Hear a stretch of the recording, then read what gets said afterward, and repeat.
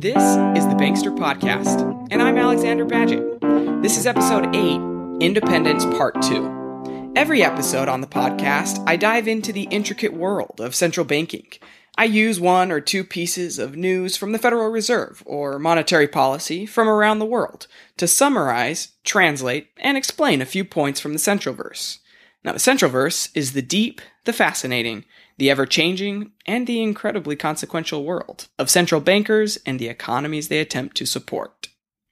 On episode 7, Independence Part 1, we learned about the incredible story of how the Federal Reserve gained true political independence from the executive branch of government. If you didn't get a chance to listen to that one, don't worry. In today's episode, we'll talk about why independence even matters. And by the end, you'll understand why it's important, and then you can go back and listen to episode 7 to figure out how it was fought for and won. But before we get going, I have a few exciting announcements that I hinted at in the last episode.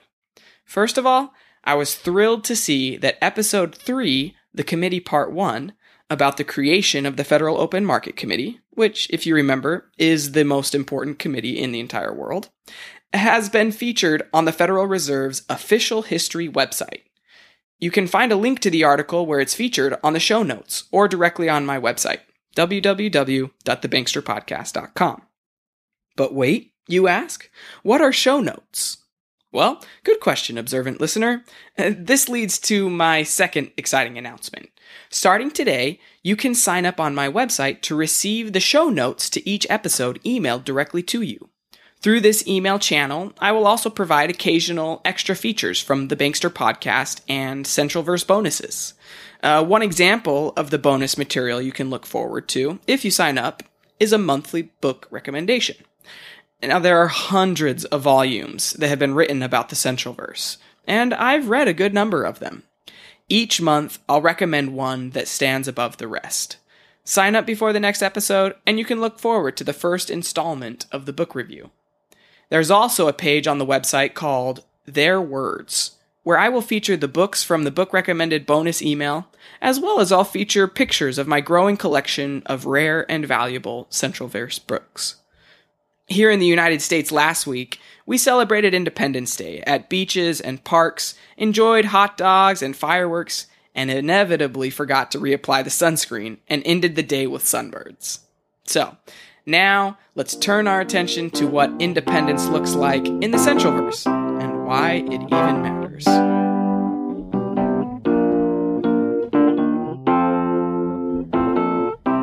To start off, we are going to use the news section of today's episode to address one of the loudest, most frequent, and highly misunderstood complaints about the Federal Reserve System. This complaint drills down to the fundamental principle of central banking independence. It comes up every couple of months and gained special attention last month when Congressman Ron Paul introduced a bill in the House of Representatives with the slogan of the complaint. This happens to be the very same slogan that I heard on my first day as an intern in a big new city. I walked right past a group of protesters chanting, "Audit the Fed, audit the Fed." Now, doing this podcast has given me the opportunity to talk a lot about the Federal Reserve and about central banking.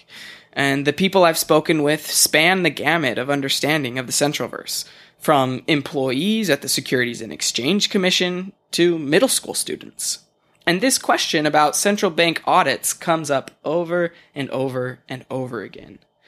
The Federal Reserve itself gets this question so frequently that it has placed a permanent big link on their homepage with the title, "Does the Fed get audited?"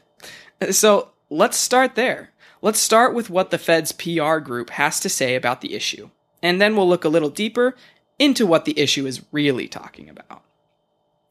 When you follow the link on the homepage, you're taken to a bulleted list of ways in which both the office in D.C., where the governors work, and the 12 Federal Reserve banks are audited and reviewed. The list includes audits and reviews by 2 government agencies. The first is the Government Accountability Office, which is the independent, nonpartisan agency that works for the United States Congress. And the second is the Office of the Inspector General, which provides independent and objective oversight of the Federal Reserve and the Consumer Financial Protection Bureau. Now, both of these audits and reviews are published in an annual report for the Board of Governors. This annual report, as well as a historical file of past year's audit reports, they can be found on the Board of Governors website. So, we have two watchdogs under the government's wing, keeping tabs on the workings of the central bank. But is there anybody else? Well, there is. The next bullet from the Fed's list says that every year, all of the financial statements of the Federal Reserve System are audited by an independent accounting firm. The 2015 financial year audit was completed by KPMG, and the previous few years before that, it was Deloitte. These are both Big Four accounting firms. Now, after reviewing and researching this bulleted list of audits, reviews, and, well, we haven't even mentioned the congressional hearings that members of the Board of Governors are required to attend, one might ask, now hold on, if the Fed is so thoroughly audited, what is the big deal about the protests to audit the Fed? What do those people want? Well, if that's what you've been wondering, as I've described the Fed's answer to the audit question, then you are on the right track. Because there is something that is exempt from an official government or outside audit or review. Something that the Fed didn't mention on their list. And that is the Monetary Policy Setting Committee. Remember them? We talked about them in great detail in episode 3 and 5. In the United States, the committee is called the FOMC. This group and the decisions that they make in regards to interest rates are not subject to political oversight, or independent oversight for that matter. And this is what we are talking about, and what the protesters are talking about, when we talk about central bank independence. Now, when you hear politicians, radio hosts, or your friends talking about auditing the Fed, you will now know what they are and are not referring to. Whether they know the difference themselves is a completely different question. But the most important thing will be that you recognize what aspects of central banks are reviewed, namely the financial statements, and the aspect that is not reviewed, the Monetary Policy Committee. So, now that we have that established, we can move on from the news section and talk about why an independent monetary policy committee is so important. But before we do that, we need to set the stage. We are going to wind the clocks back to 18th century America. The preamble to the Constitution of the United States, which begins, "We the people," which, by the way, I always hear the Schoolhouse Rock preamble song whenever I hear the words "We the people." If you haven't heard of Schoolhouse Rock, you need to check them out, and you can find a link on my website.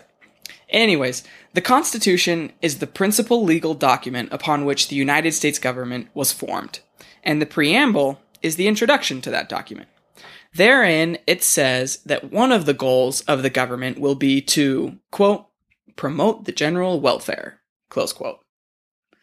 Over 100 years later, the government decided that the best way to promote the general welfare of the citizens and businesses within the country would be to establish an independent central bank. If you remember back in episode 1, I mentioned that the Federal Reserve Act was passed in 1913, largely due to the failure of the government to respond to a financial crisis that had arisen because of one bank's failed business. The government was unable to help. And not because they didn't want to, but because they couldn't. But if the bankers and the speculators had lost their money or even lost their jobs, and that was the end of it, the government would have been just fine. See, the Constitution mentions nothing about promoting the welfare of New York banks, or even Texas oil, or Florida oranges, or Silicon Valley technology companies. However, unfortunately, financial panics ignite with a small spark, spread like wildfire, and cause widespread and lasting damage to the general welfare of individuals, to families, and businesses across the country. The government decided that they needed to do something about this inability to respond to economic crises of this nature. See, politics have always struggled with two major issues.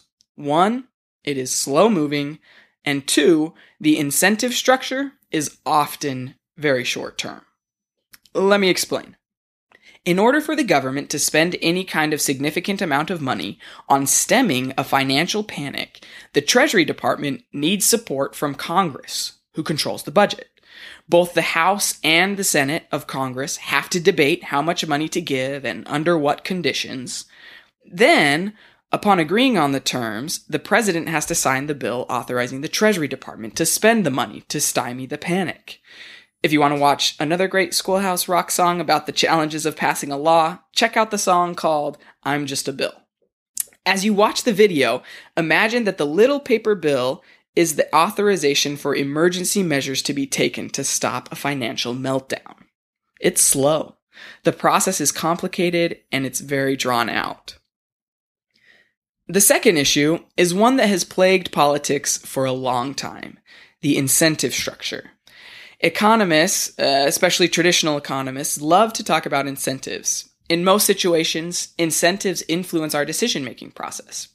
Imagine for a minute that you have in front of you your least favorite food, the food you hate the most. Do you have it?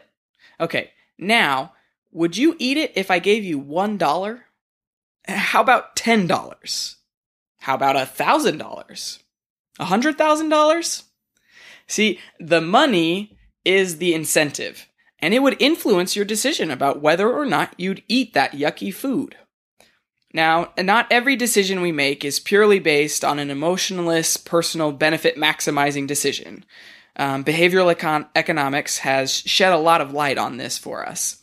However, it doesn't change the fact that many, if not most, of our decisions are highly influenced by the incentives that surround us. So let's think about the basic incentives for politicians. We can take the members of the House of Representatives as an example. They are up for re-election every 2 years, which means they have to go back before their constituents, meaning the people in their district, every 2 years. So their incentives are to make decisions that will keep their constituents happy for the next 2 years. It's hard and against basic incentives for a politician in the House of Representatives to make a tough choice that will hurt for a few years, but be better in the long run. After many debates and internal inspection, the Congress of 1913 recognized that these issues were keeping them from promoting and maintaining the general welfare of the public during times of economic crisis. They decided to create a central bank. And in this new central bank, they would take away those two issues that politics face. One, slowed to act by procedures and sheer number of people. And two, short-term incentives. They created the Federal Reserve and gave it the freedom, although not fully recognized for many decades later, as we learned in episode 7, to act swiftly and decisively, unhindered by congressional committees or the president's opinion polls or anything else. They also made the length of the terms the governors would serve be 14 years long and limited them to just one term to avoid the short-sighted incentive problem. Two simple, real examples from the modern Federal Reserve illustrate the importance of central banking independence.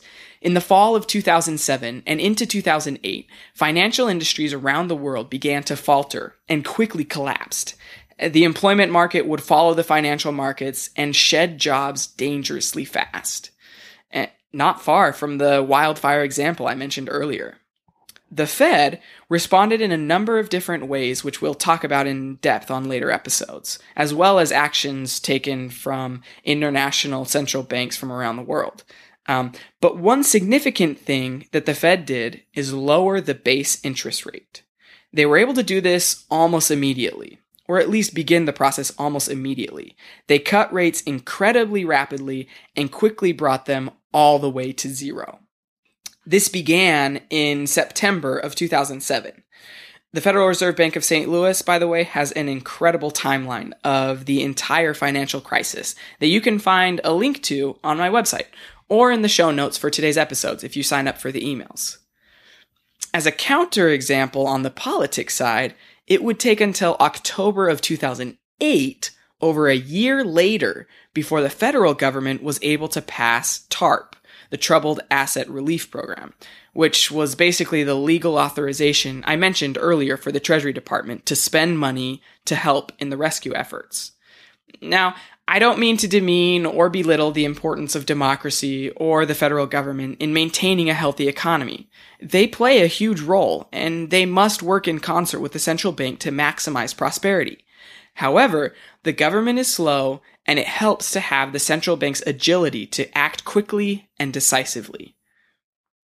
For the other example, the incentive schemes, we'll dial back a few decades and revisit the inflation crisis of the 1970s. Inflation in the United States was running out of control, and it was only the determination of the chairman of the Federal Reserve, Paul Volcker, that finally reined in the inflation. Looking back, it's easy for us to say, well, good job, Mr. Volcker. That's exactly what I would have done. It's easy to see that now, but it was not an easy decision, and there was a lot of political negative feedback. In fact, the previous chairman, Arthur Burns and William Miller, had done just the opposite. They had let the money supply grow, and inflation run steep. When Volcker raised the rates, the economy fell into a recession. But it was a short recession. But it still cost jobs in the short run. This is the kind of decision that Congress wanted the Federal Reserve to have the power to make, to be able to make challenging decisions that have negative short-term consequences, but even greater long-term benefits. Central banks are able to focus on the long-term employment situation and the long-term stability of prices. These are two goals that the government has mandated that the Federal Reserve work towards. These goals fit under the bigger goal of providing for the general welfare. We'll keep exploring how central banks are asked to, sometimes fail to, and other times succeed in accomplishing these goals. But no matter the outcome, one of the principal foundations of central banking is being able to make monetary policy decisions independently from the political arena. Every sector of the Federal Reserve is audited, except the Monetary Policy Committee. And after this episode, I hope you can see why bankers, businessmen, and citizens encouraged the government over 100 years ago to ensure that the central bank would be granted political independence. If you missed it, go back and check out episode 7 to learn about the incredible story behind how this independence was finally solidified in the 1950s.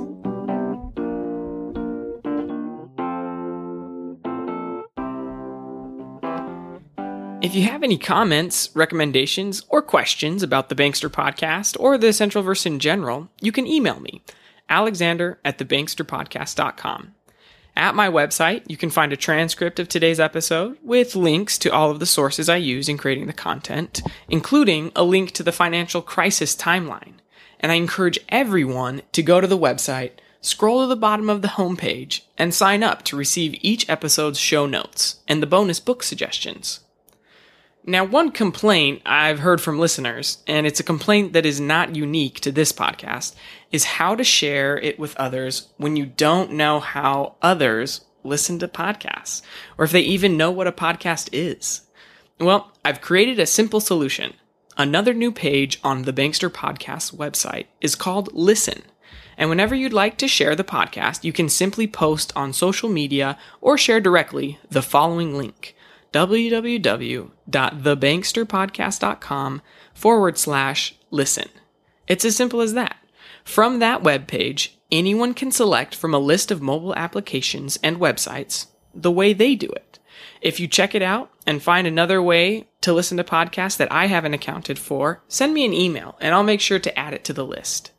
Thanks so much for all of you for listening. This has been an incredible learning experience for me, and the Bankster podcast will only grow and expand as the months go on. I'm learning as I go.